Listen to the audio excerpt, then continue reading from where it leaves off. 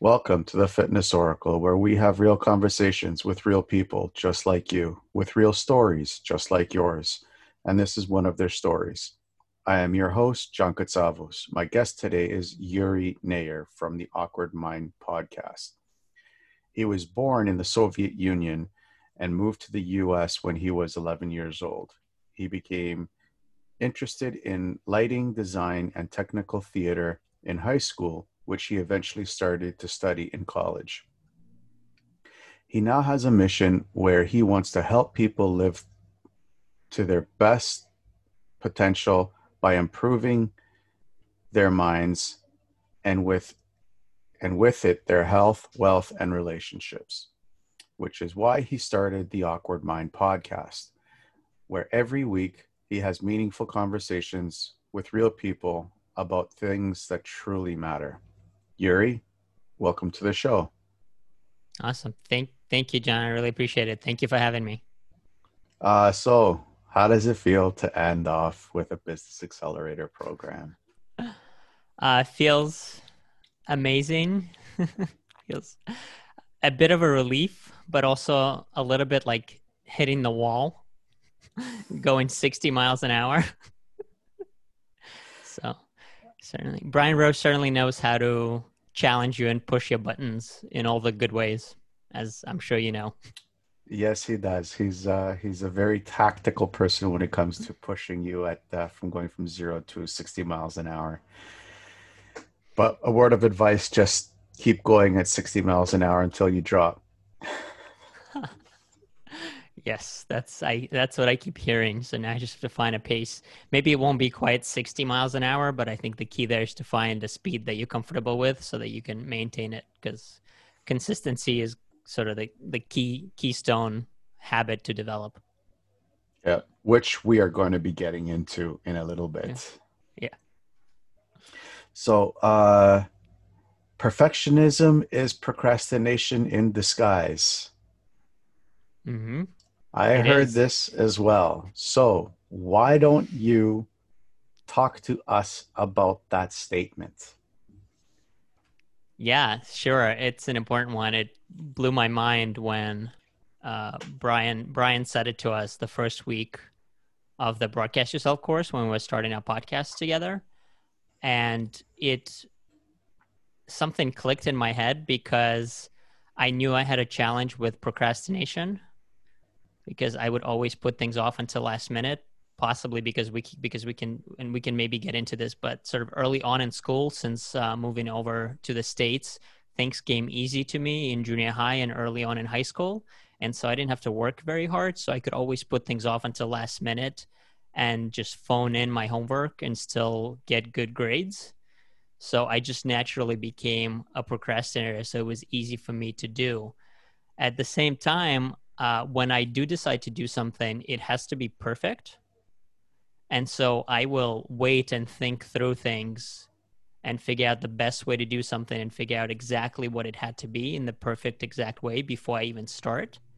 And so when Brian put those two statements together in my head by saying perfectionism is procrastination in disguise, I realized I was basically sabotaging myself by trying to figure out in my head the perfect way to do something before actually starting. So it was like a double-edged sword. I was doing both. I was being a perfectionist, which stopped me from starting in the first place, but then it also fed my sort of natural desire to procrastinate and wait until last minute. So, How did you get out of that? Oh, I know, but let the audience know.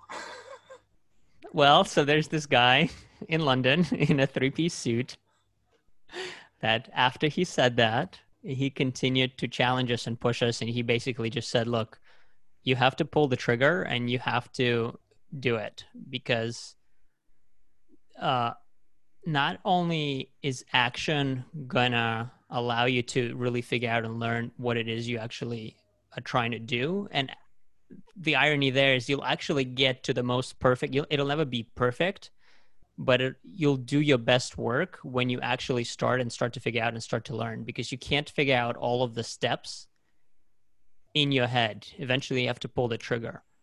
also, if you have any anxieties or any fears over starting because you're like, well, I might fail. And so I'm not going to bother until I have the perfect answer in my head to make sure that I don't fail. Well, that's the recipe for never doing it, because there is no such thing as not failing or not making mistakes. You have to start, and that's what Brian taught us, and that's what he teaches so well. And he has this funny way of doing it where he doesn't give you the lessons directly.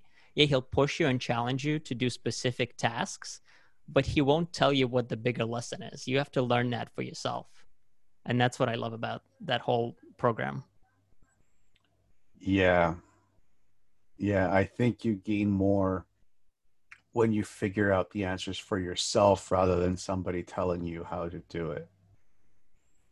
Oh, absolutely, for sure. And I think the biggest lesson out of especially the business accelerator, more so because it's a more practical course, like you actually learn to start a business of your own. The biggest lesson there, which even though he touches on it in the beginning, you don't really realize it until you get to the end. But the thing he's trying to teach you is to adopt that entrepreneur mindset, which is where all of the responsibility is on you. You're no longer an employee, so you don't have safety nets. You have to decide for yourself. So that's why, and we can sort of get into it without really judging people or criticizing them, because we all come to the course with our own different baggages and different challenges that we try to get through. But it saddens me to see people not learn that lesson, that biggest lesson, and Yeah. so they don't make it. Not in that, whether you wind up making money at the end of the course or not, that's not the key. The key is to learn this one big lesson, that if you actually want to build a truly independent life that is structured in exactly the way you want, you have to adopt this entrepreneur mindset. And that means extreme ownership, extreme responsibility, you taking full control over your actions, and therefore full responsibility for the results as well. And so when you start to complain, or when you start to make excuses, or when you start to look for external reasons for why you're not doing something, you've missed the biggest lesson. And that's what that saddens me. And yeah, and so unfortunately we've seen some of that. And so maybe we can unpack some of that as we go. Maybe. Yeah, yeah, I saw that especially over the last couple of weeks. I guess people just want their hands to be held throughout the entire course of their lives, but sometimes you just got to grow up and just take your steps by yourself. That's what a true individual in my eyes, is. Which leads me to my next question, and this will be the only political question that I will ask you. And I'm not going to ask you to pick sides. I don't care what side you're on. It's none of my business. That is your decision. But you grew up in the Soviet Union. Do you see similar patterns here happening right now?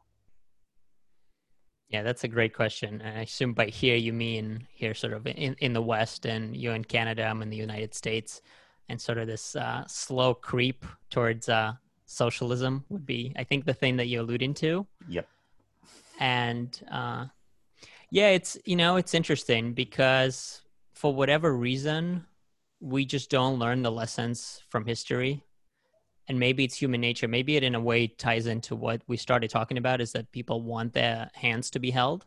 So it sounds good in theory. It's like, oh, sure, yeah, we should adopt this collective mindset where the government, right, this government is going to provide for our basic necessities. Well, but the reality is governments, regardless of the political structure that's set up, they don't actually own anything or produce anything, right? So they have to get it from someone.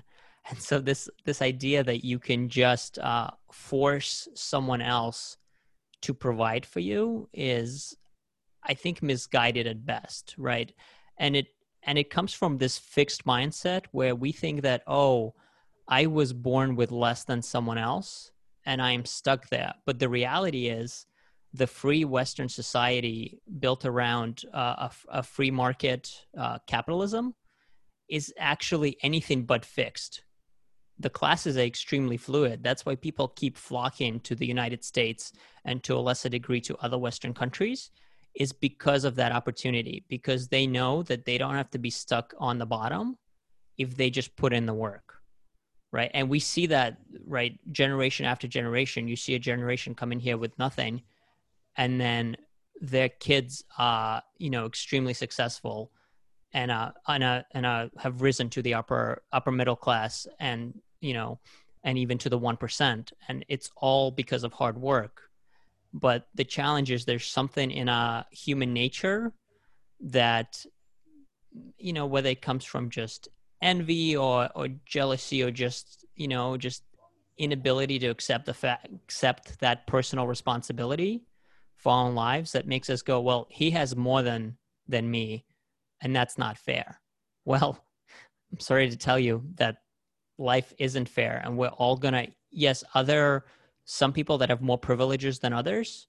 Yeah, absolutely. And I think the biggest privilege that we have in the West is the fact that we have all these opportunities in spite of the different challenges that are created. And so, yes, so to sort of wrap up and go back on your question, yes, growing up in the late Soviet Union, right before the collapse, and then basically when I started school is the year that the Soviet Union finally collapsed, and then seeing so the way I describe it is that, I grew up on the ashes of communism, and just seeing the rampant corruption that sort of spawned from that as a result, as people were grabbing everything they could get their hands on. Basically anything that wasn't tied down, is the joke, got privatized.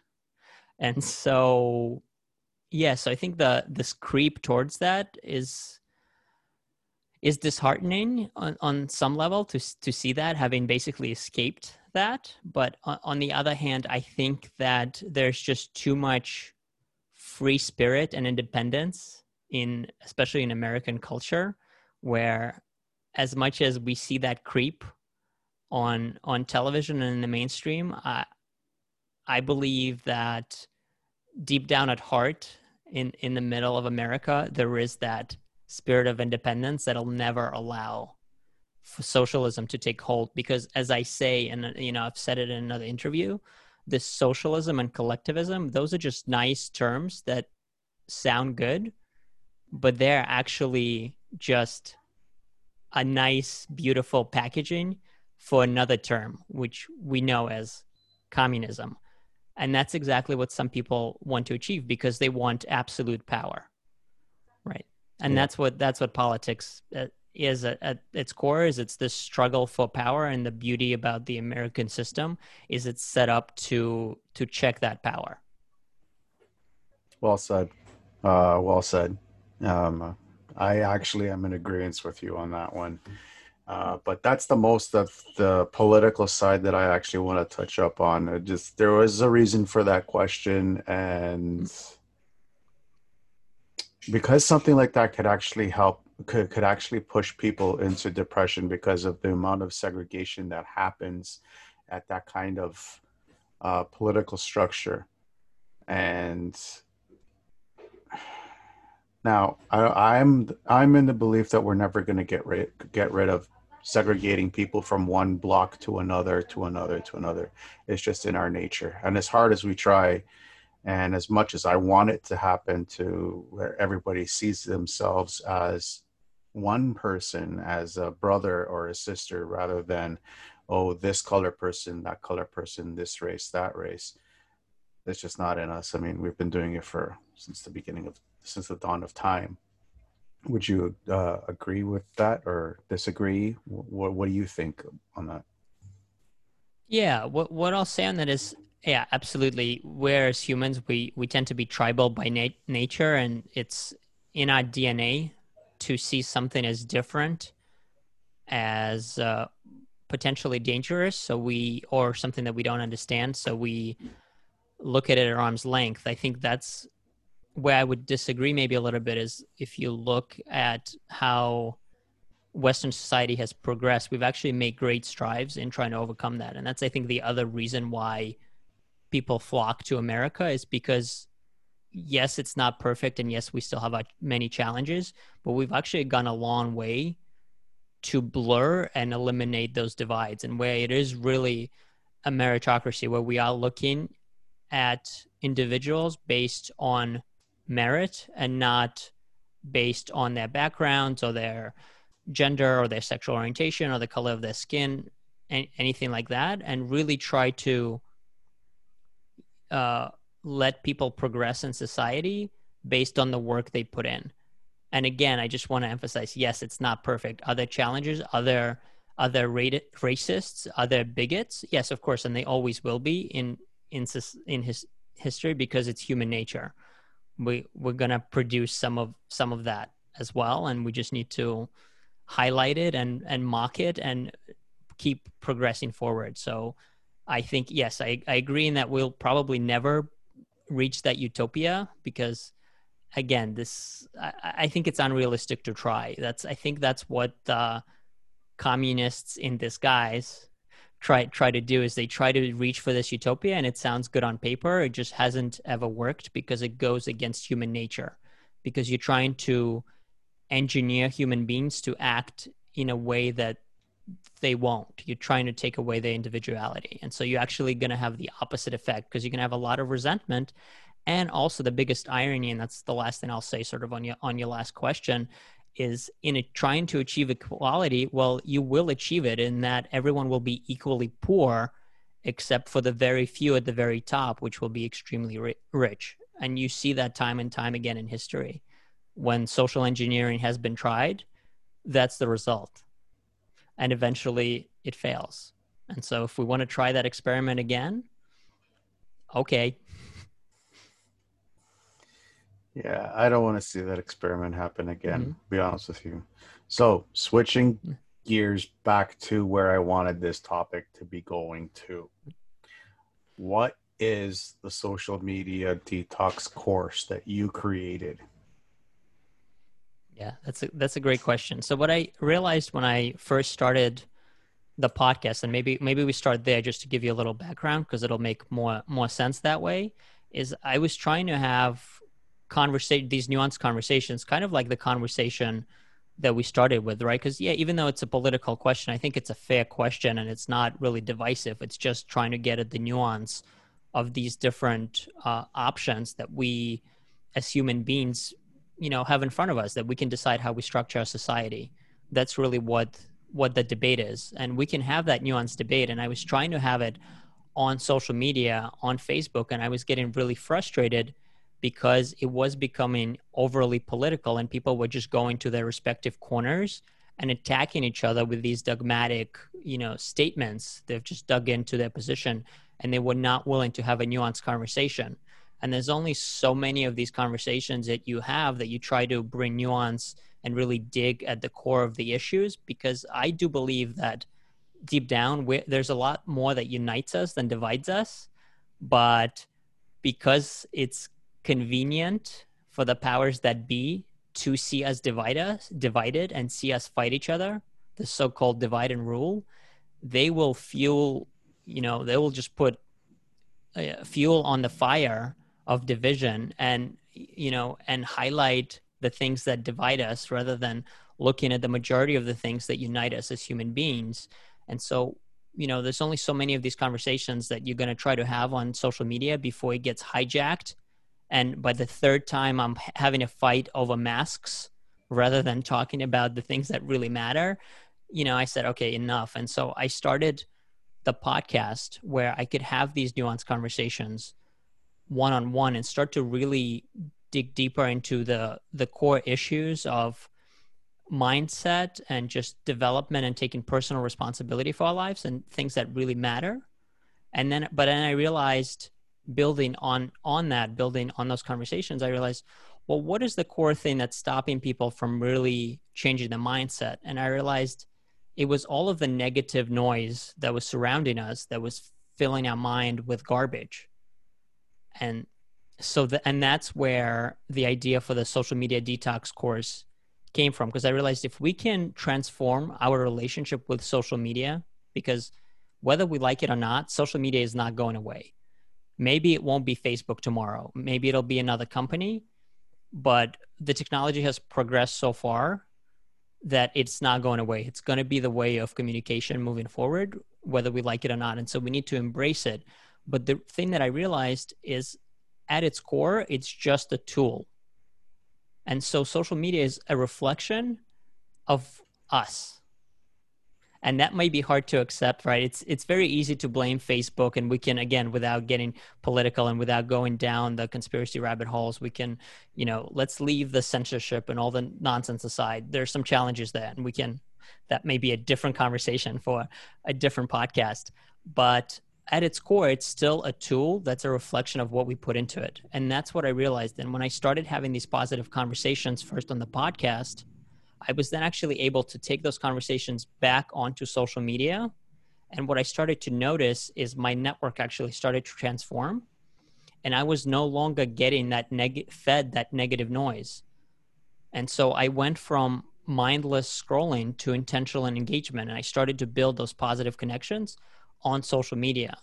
And so that's why I created the social media detox course, to help others go through that transformation, because I do believe that social media is a tool. It's here to stay. And so we better learn to use it rather than letting it use us.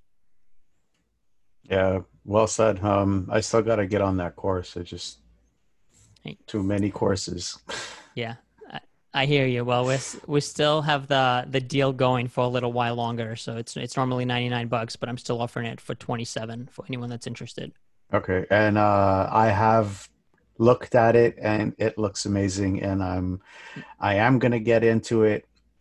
I highly recommend you guys get onto it as well, because if you know anything about me in my life, it's just fucking crazy and it's just insane. So, and when it comes to social media, it's just there's no more time left for the day for me to be on social media to engage with everybody out there. And I know that's part of the whole program with you, is that you actually help people say, okay, this is how I would do it, and it's actually pretty good. It's just right now, it's just my life is just a mess. Well, that's exactly why you need the course to put your life back together and have a more meaningful, engaging relationship with social media. Yeah. So thank you for that, John. Yeah, no problem. What does personal responsibility mean to you? Mm-hmm. Yeah, that's a great question.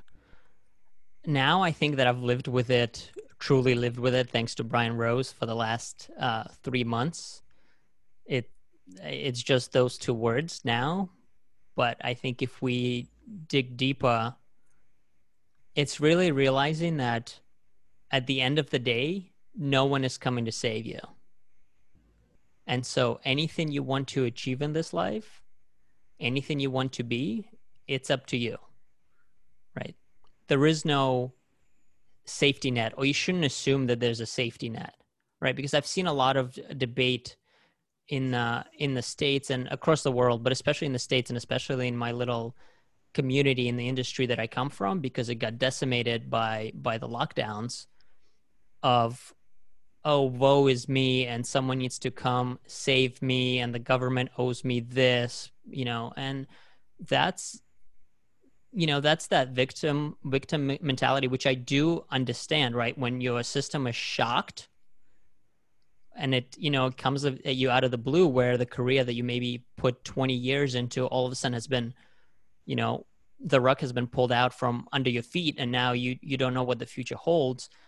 But it comes from the argument I would make, the fact that you did not take personal responsibility for your life to begin with. Because at the end of the day, nothing is fixed. And yes, sure, we wish that we can just go through life and do the same thing for 80 years and be perfectly happy in a single career. But we've seen, especially with the advance of technology, that's just not real anymore. That's just not the world we live in anymore. We've gone way past the industrial age now. We're at least 20 years into the information age now. So I think anyone that feels like a victim because of the current situation going on in the world, I think at the end of the day, they're just simply not taking personal responsibility for their life. And so that's what it means to me. And it doesn't come from a judgment place, because all of the things I'm saying, I reflect first of all on myself, because I can't say that I get this perfectly right and that I have fully taken personal responsibility for my life. I have in my mind, I haven't necessarily always taken the exact correct action to actually move myself forward, if that makes sense. Yep. Is there a series of steps that you use to, one, identify these areas that need more responsibility, and two, action steps that you would use in order to get to that? Well, I think it's maybe almost like what is it, a 12-step program or whatever. I don't know. I don't think it's that many steps, but I think the biggest, or maybe it's just like the 5 stages of grief, something like that. Maybe that would be a better analogy, right? The first thing is you have to accept the fact that you've fallen short. And so that would be the first place, is realizing that, oh, well, no one is coming to save me. So what is it that I need to do in my own life? And what do I want to improve? So the first thing would be asking is like, who are you really and what do you want? That's like a great self-help book title, but it's also a great place to start, is figuring out, because at the end of the day, you might be perfectly happy with what you have, but you have to realize, do you have that safety cushion that if the world around you was to all of a sudden drastically change, as we've seen happen in the last 6 months, are you prepared for that?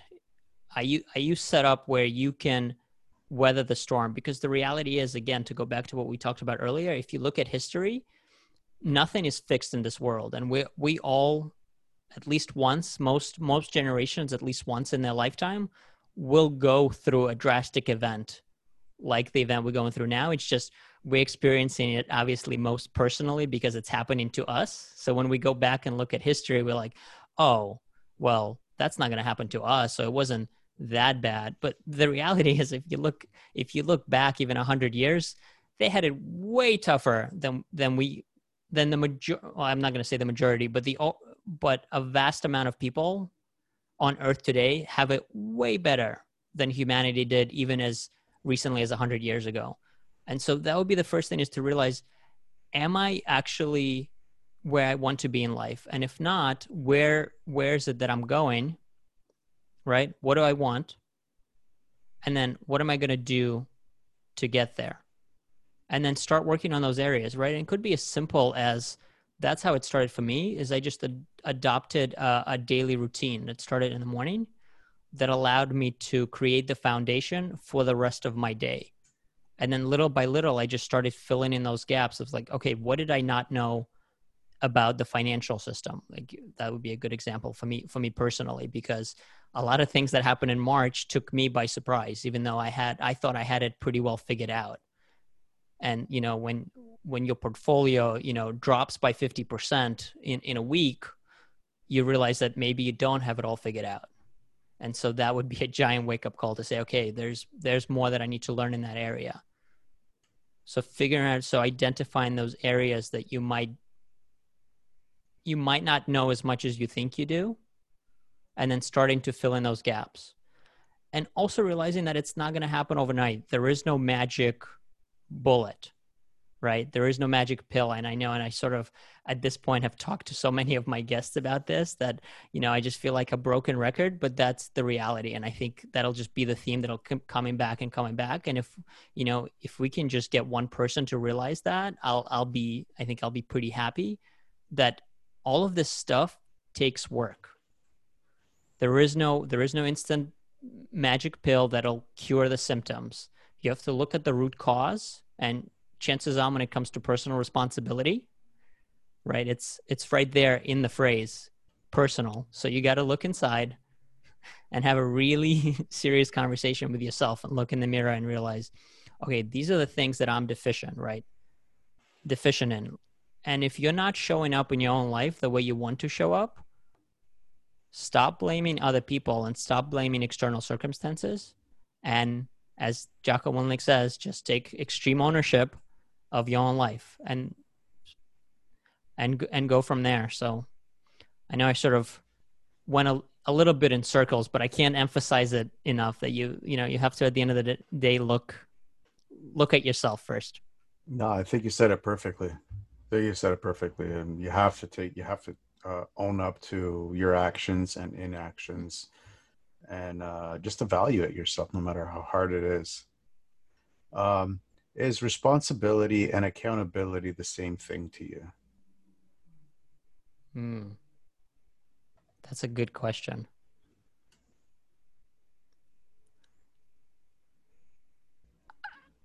Well, if it comes to personal responsibility, then I think they're slightly different, but I think they go hand in hand because responsibility would be taking ownership for your life and for your actions.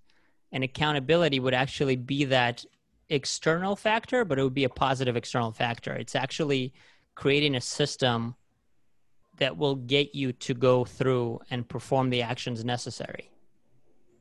Right. So if you're accountable to someone else, or if you're accountable to even, right, if you're accountable to yourself, although depending on your personality and how you have it set up, what and we've seen this with London Real, right? You actually do need that external accountability factor to get you to keep going. So you have to figure out what works for you.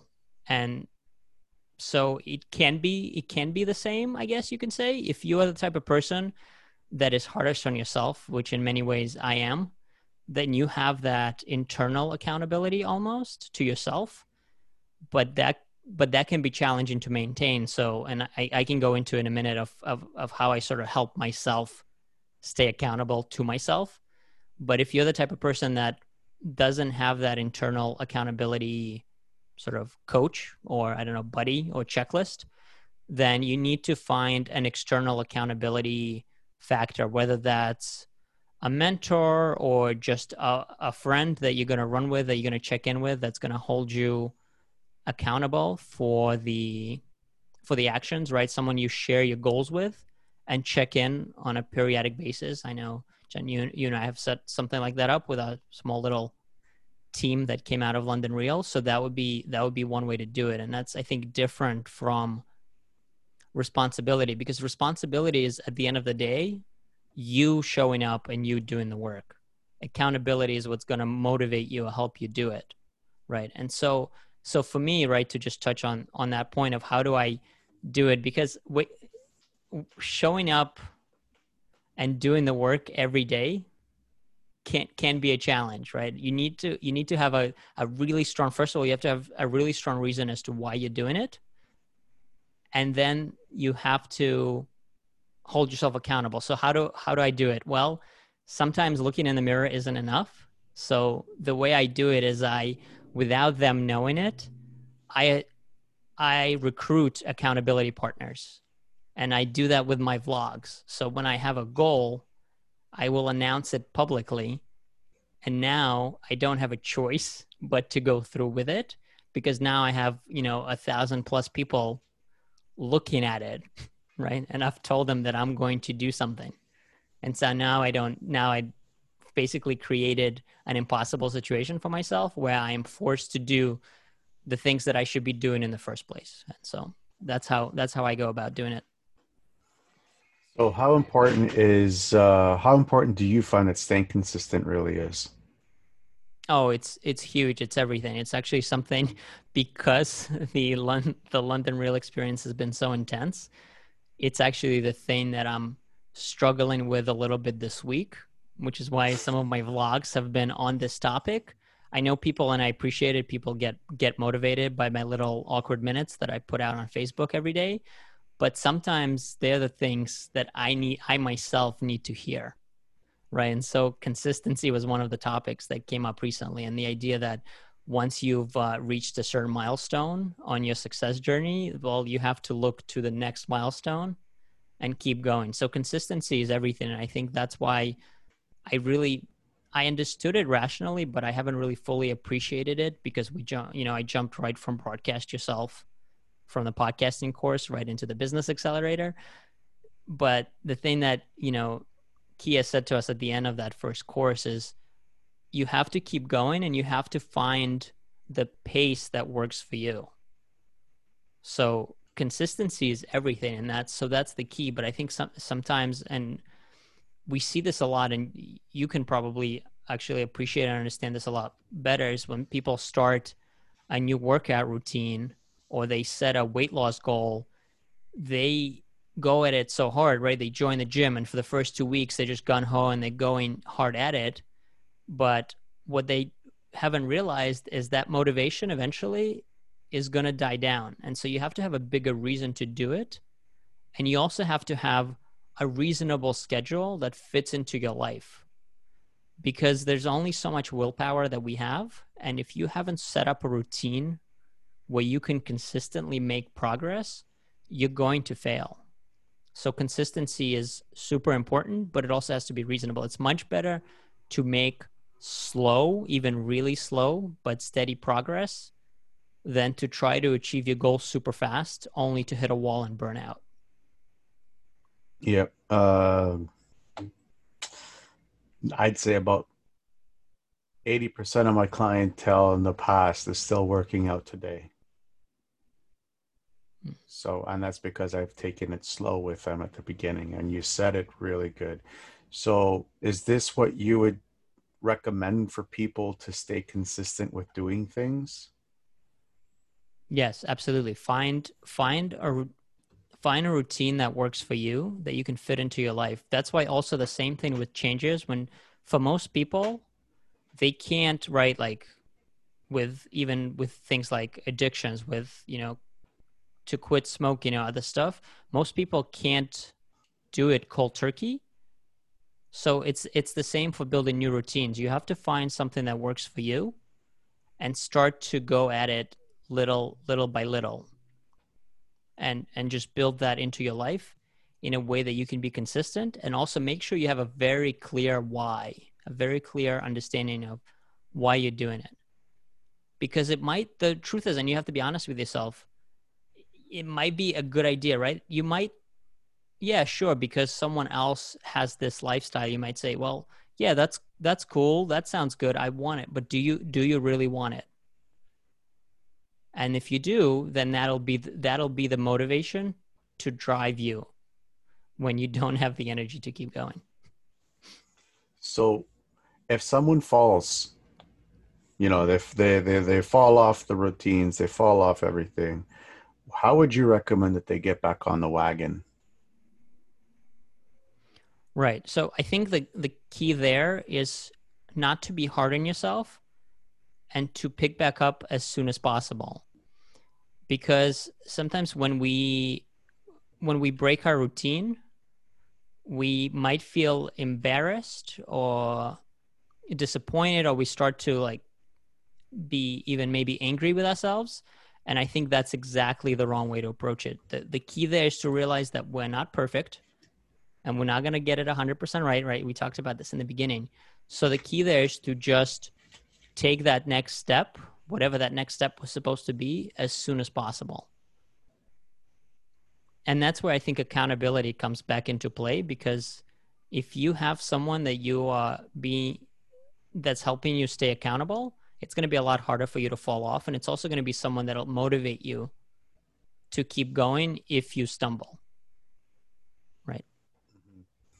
Um, Through our many, many, many, many talks with London Real and like even after, you've mentioned something. Your mind is the most valuable real estate in the world. What do you mean by that? Yeah, no, I truly believe that, because at the end of the day, and again, I think it maybe partially goes back to that idea of personal responsibility, but also the fact that that's the best tool we have, because we haven't, even as humans, we haven't really figured out just how much power is in those 9 inches between our ears.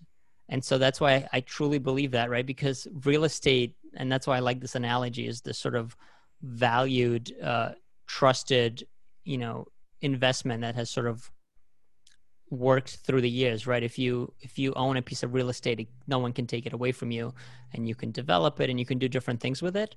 Well, what I realized is actually the most important real estate that we can develop for ourselves is our mind. And so that's where that analogy came from, because if you develop your mind, then you can pretty much do anything. How would you go about improving your mind? stop putting in garbage, and that would be step one, and then start putting in actual positive, inspirational, educational material. Because really, at the end of the day, all the mind is a supercomputer. And so, but as a computer, it's something you can, and maybe this is like technical and nerdy, but it's something that can be reprogrammed. And most people don't realize that. And so that's how I would do it. Awesome. Do you personally use any mental exercises? Not specific mental exercises, but I a long time ago stopped watching the news, and now I listen to podcasts and educational books on tape, and I read every day. So if you could throw out a tip to everybody out there to help improve their own mindset, what would that be? Yeah, I think it would go back to that. Step one is stop putting in garbage, right? The world is not gonna stop spinning if you stop watching the news every day, right? Because most of the stuff that's being passed off as news today is just sensational nonsense that's meant to get you outraged and get you upset and get you thinking about stuff that at the end of the day is gonna have absolutely zero impact on your life. And I've had this sort of conversation with someone when I brought this point up, and they're like, well, but do you mean like I have to stay informed, I have to understand what's going on in the world? And it's like, well, you can do that with a daily digest where you can set up an RSS feed of actual news, of actual events that matter, and you can go through that in about 5 minutes and be informed. You don't need to watch the garbage, on a 24-hour loop, which is how it's set up. Because the whole point, they have one job, and that's the same challenge for social media. They have only one job. They need you to watch so they can show you the advertisements. That's it. And so you have to remember that, especially in an election year in the United States. The whole job is to get you outraged and get you to keep watching. Do you think if people stop watching, the news will actually change? The people will change, do you mean? The news, the news, Oh, the media people. Do you think they will eventually have to change? yeah, that's a good question. I mean, there are people that are saying, and I'm no expert at this, but there are people that are saying it's already changing. They're already sort of struggling because there's alternative media that's now actually trying to have these nuanced, serious conversations and really look at the issues that we're facing as human beings, rather than trying to have this sensational news cycle that's designed for whatever reason, right, is designed to just divide us and outrage us. And so, yeah, I think it's already changing. And yes, at the end of the day, dollars, are going to determine it. So I think eventually, when the dollars are not there, they're going to have no choice but to change. Cool. What are Keystone habits? Yeah. So to me, they're the seemingly small things that actually create the foundation for your life. So one example for me would be getting up in the morning and the first thing, making my bed. Because it's one small accomplishment that I can just check off. And it's a trigger in my mind that says, okay, I'm on my way to accomplishing something today. Right. For me, another keystone habit is walking every day, because I realize that exercise in whatever shape it takes for you is super important, because our mind and our bodies are intricately interconnected. And I think a lot of times we forget that unless you're really into fitness, right? So that's super important as a habit as well for me. So it's anything that's going to create, and it's going to be slightly different for different people, but it comes down to, some people call it the morning routine. So that, whatever that means to you, a keystone habit is that foundational habit or set of habits that sets you up for a successful day. And it's important to find what that is for you. Did you pick these up from Dr. Peterson?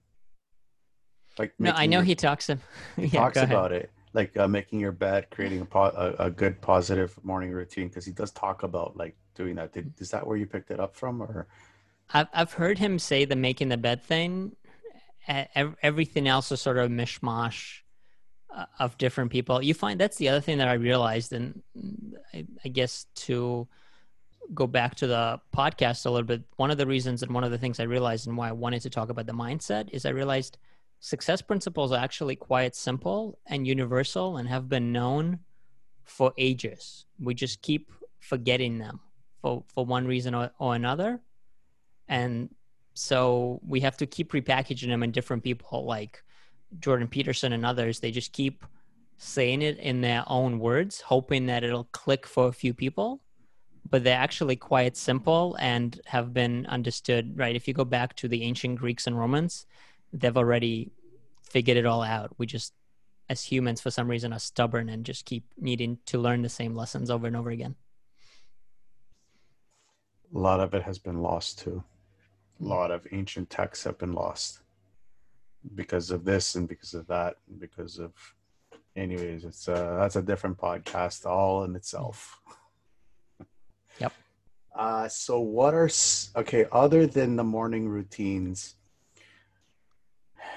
what are some other keystone habits a person could implement in their daily lives, or maybe this could be at the end of the day, at the end of the day, that would help Mm. improve their lives, and how could that potentially improve their life in general?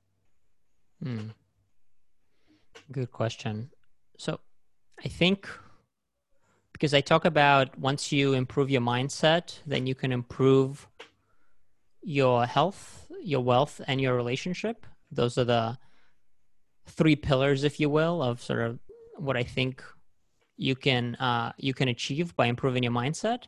So the keystone habits should really speak to those three areas, right? So we've touched on fitness a little bit, right? We've touched on health, and you can expand on that on really looking at your diet, because I know in the last 6 months we've talked about this COVID-19, but also COVID-19 being meaning that people have put on 19 extra pounds, right? More, yes, Some exactly. more.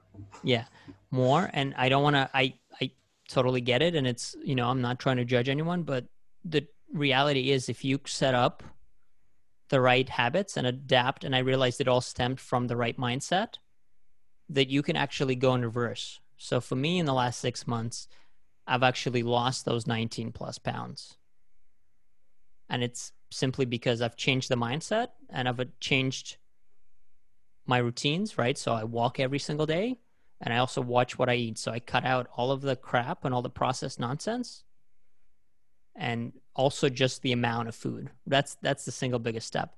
And that's what I actually, John, appreciated about your three pillars of fitness is because you're the first personal trainer that I've heard that was actually honest about the percentage of nutrition versus exercise when it comes to your personal health and your fitness levels, right? Because most personal trainers, and I understand why, but I think there's, and in society in general, it seems like we overstress the importance of exercise and physical training, and we don't stress nutrition enough. When the reality is, like, I have a six pack now, and I'm not bragging about it, but it wasn't from going to the gym every day.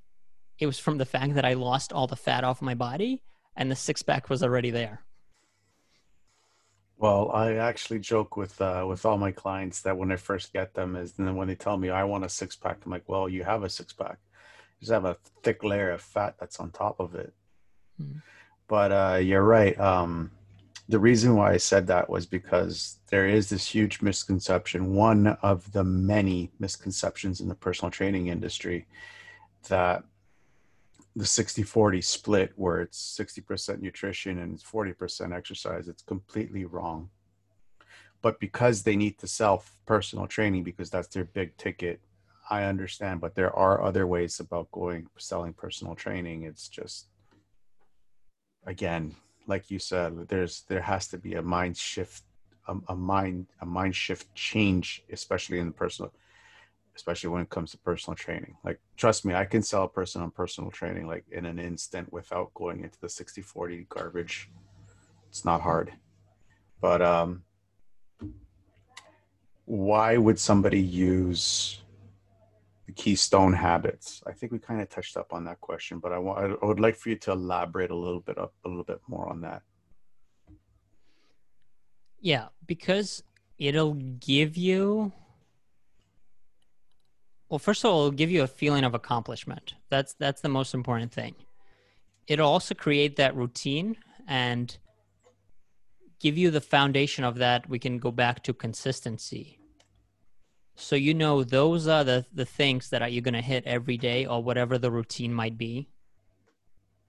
And so that's why it's super important because, again, just to reemphasize what we've said, is it's that, and that's why it's the keystone habit, is because they're the foundation for everything else that you do, right?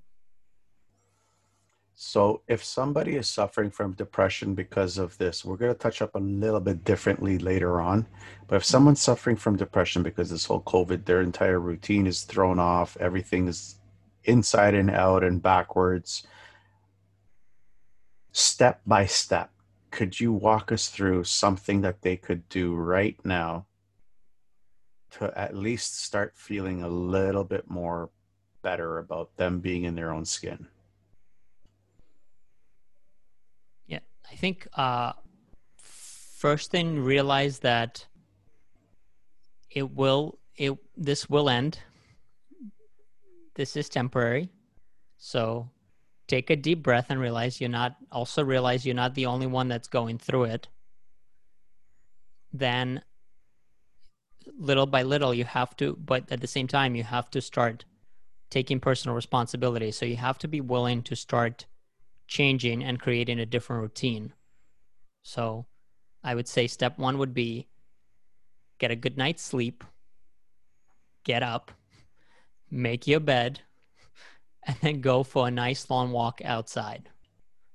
So ideally, and I understand that there may be some challenges there, although at this point everyone should be able to do this, I believe, is really go for a nice long walk outside and find an area where you can see the beauty in things around you. And that may be challenging when you're depressed. And that's why it's super, that's actually probably the most important thing and the most important step is you have to change your environment, even temporary. Right. So Cool. that's super important. Cool. Keep going. If you had more, keep going. Sorry, I was. No, it's great. And the other thing then to look at is and it's going to be challenging, right? It goes back to the sort of the COVID 20 plus or whatever it is that people have put on, is you start changing your diet because what you put in your body determines how you feel, and it has a huge effect on your mind. We know that now. So that's super important. And the way to do that, again, is you have to change your environment. So because you're not going to have, if you have, ice cream and ho-hos and whatever, all the things that make you feel good in your house, you're not going to have the willpower to not go for that stuff. So realize that. And so stop being hard on yourself and just change the environment. Just get rid of all that stuff. Right? Just trash it. Don't even bring it into the house, and then you won't be tempted. Because that's, and sort of my recent discovery in the last month is right now my favorite book is Willpower Doesn't Work by Benjamin Hardy. Wait, that's what he talks about. That's the core thesis of that book, is that if you have a negative environment that's constantly pushing you to act a certain way, no amount of willpower is going to help you overcome that negative environment. So what you have to do is change the environment. So take a step back and really look around, and the things that you want to change, start changing little by little. Cool. I know one person actually says you are the average of the 5 people that you hang around with, which pretty much falls into changing your environment kind of thing. Oh yeah, absolutely. That's part of your environment as well, are the people you're surrounded with, because they determine, first of all, your mindset. Yep. How important is mentorship? It's everything. And I think people have a misconception about what it means on the one hand, and on the other hand, I think they're not humble enough. And especially, it's something actually I talked about recently with a guest of mine, is that for men especially, we're just stubborn, and so we're not willing to humble ourselves and be vulnerable enough to actually take coaching and take advice from someone else. Because to build that relationship with a mentor, you have to be completely honest with them and really vulnerable, because that's the only way they can help you. Because if you bullshit them, then they are only going to respond to what you tell them. And so if what you tell them isn't honest, they can't help you. But the other thing to realize is, yes, that is the best ways to actually build that relationship one-on-one with someone. But there are other ways to do it, and we've sort of touched on it in many different ways today, and that's through books. So 99% of my mentors I have never met and will never meet. In fact, some of them are not even alive anymore. Hmm. So you can So, actually get great mentorship just by reading books. no, that's true. That's true. One of my favorite books is How to Win Friends and Influence People by Dale Carnegie. It's one Yeah, of my favorite books. I Changed love it that book. literally changed my life. Oh yeah, that book saved my butt in high school. I Saved my teach. career. Sorry, go Yeah. ahead. Go ahead. No, I was just gonna say, yeah, I teacher in high school that I butted heads with saw that, I was this arrogant, overconfident, know-it-all 16-year-old, and he gave me that book, and it literally changed my life. And I'm still learning the lessons from that book, but it definitely pulled me out of trouble. Yeah. Yeah, I know. That book actually saved my career as a personal trainer. Changed the whole way I looked at everything. Mm. But other than books, what other tools would you use to get a mentor? And I know getting a mentor today will cost people a lot of money. Is there a cheaper way to do it? Hmm. That's a good question. Um, yes, but you have to be willing to bring more to the table than what you expect to get out of it. So if you're willing to, and you have to, and this is going to take some work, and I can't say that I've gotten this perfectly, although I do have a mentor that amazingly keeps working with me, even though I bring almost no value at this point to the table, both literally and figuratively. But, and that's just because of the relationship and the trust we've built up. So I'm really appreciative of that. But I think just being willing to be completely vulnerable and seeing how you can help them and just keep knocking on doors. But yes, the alternative is just hire coaches that have really done and succeeded at the things you want to succeed at. And yes, like you said, that's gonna cost money. But I find if you really understand what you want and you find the right coaches, the money more than makes up for it. So basically, email until somebody eventually says yes. Yeah, all on social media. Or Interesting. ironically, if you want, although it has a negative stigma, but there are actually great network marketing companies that have amazing mentorship programs attached to them. Mm-hmm. So that would be another way, is you sort of learn a little bit of business and marketing, but then you also get mentorship and coaching and self-development as part of it. So Yeah, that would be a cheaper way to do it. cool. Do you have a mentor? I think you kind of answered that. Yeah, I mean, technically I have several depending on how you look at it. Cause I consider, like, for example, I consider Brian Rose a mentor, right? Just because of the courses that he's taken me through. And, yes, and then my other mentor, who actually I was honored enough to have him as a guest on one of the podcast episodes. His name is Mike Thomas out of Arizona. He's amazing. He's a former military guy who retired when he was 29. So he's been financially independent for over, I think he's 20 years, close to 20 years now. And he's teaching others how to do it. So he's been an amazing mentor to me. Wow, that's really good. So these are the 6 or 7 questions that I ask all my guests at the end of the show, and it's just a trying to get your understanding of your point of view on stuff. We kind of touched up on it. We kind of touched up on this next question, but I would really like it if we could touch up on it again, because I think this is super important, especially in what we're going through today. So with the increase in people suffering from depression from the lockdown, what's the one thing that you could tell them to keep their hopes up? It gets better.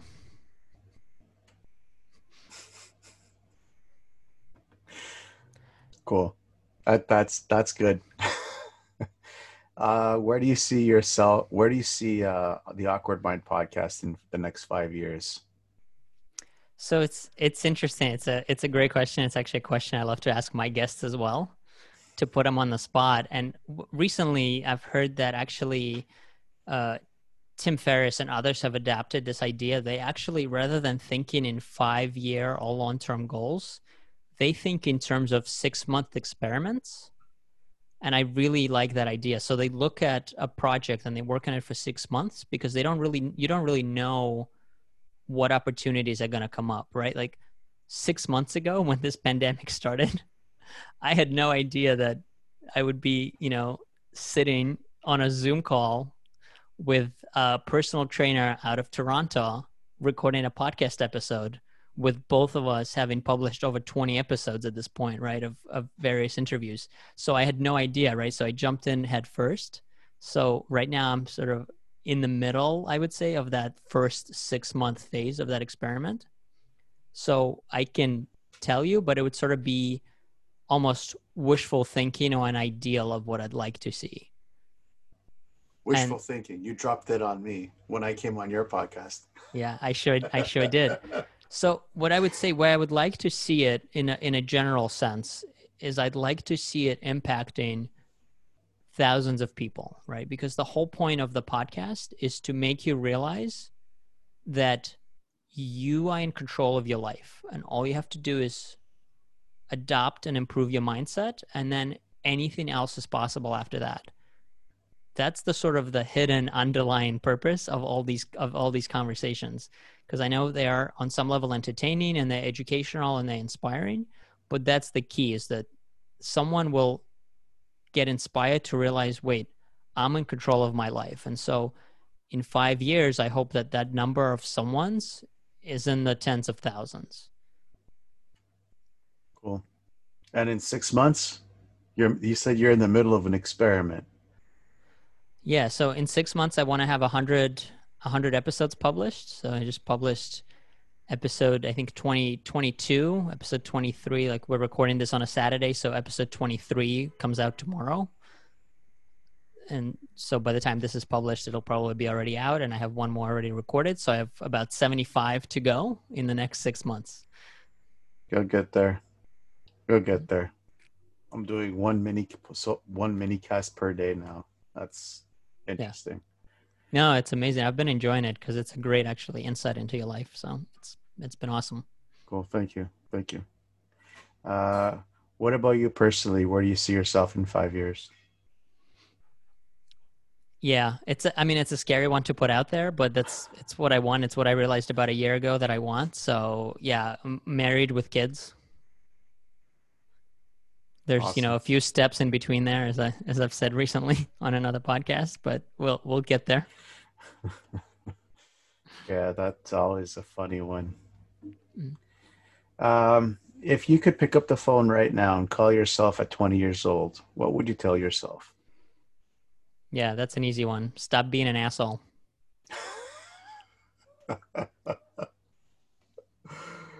That's awesome. Looking back, would you change anything? Yeah, that's an interesting question.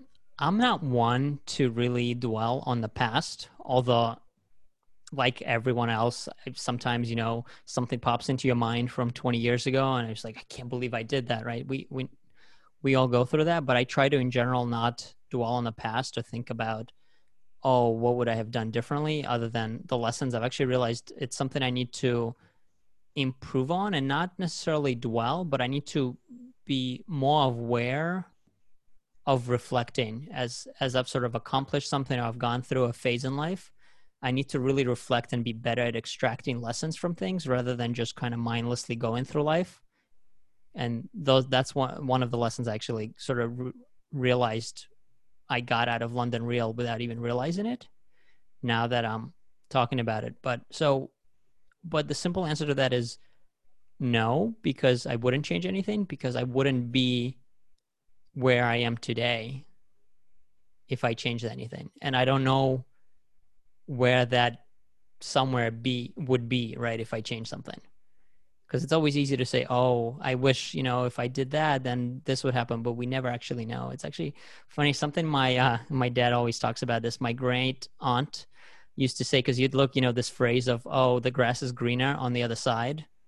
In Russian, we say it's like, oh, things are better somewhere else. And she would always say, no, don't worry, things suck there too.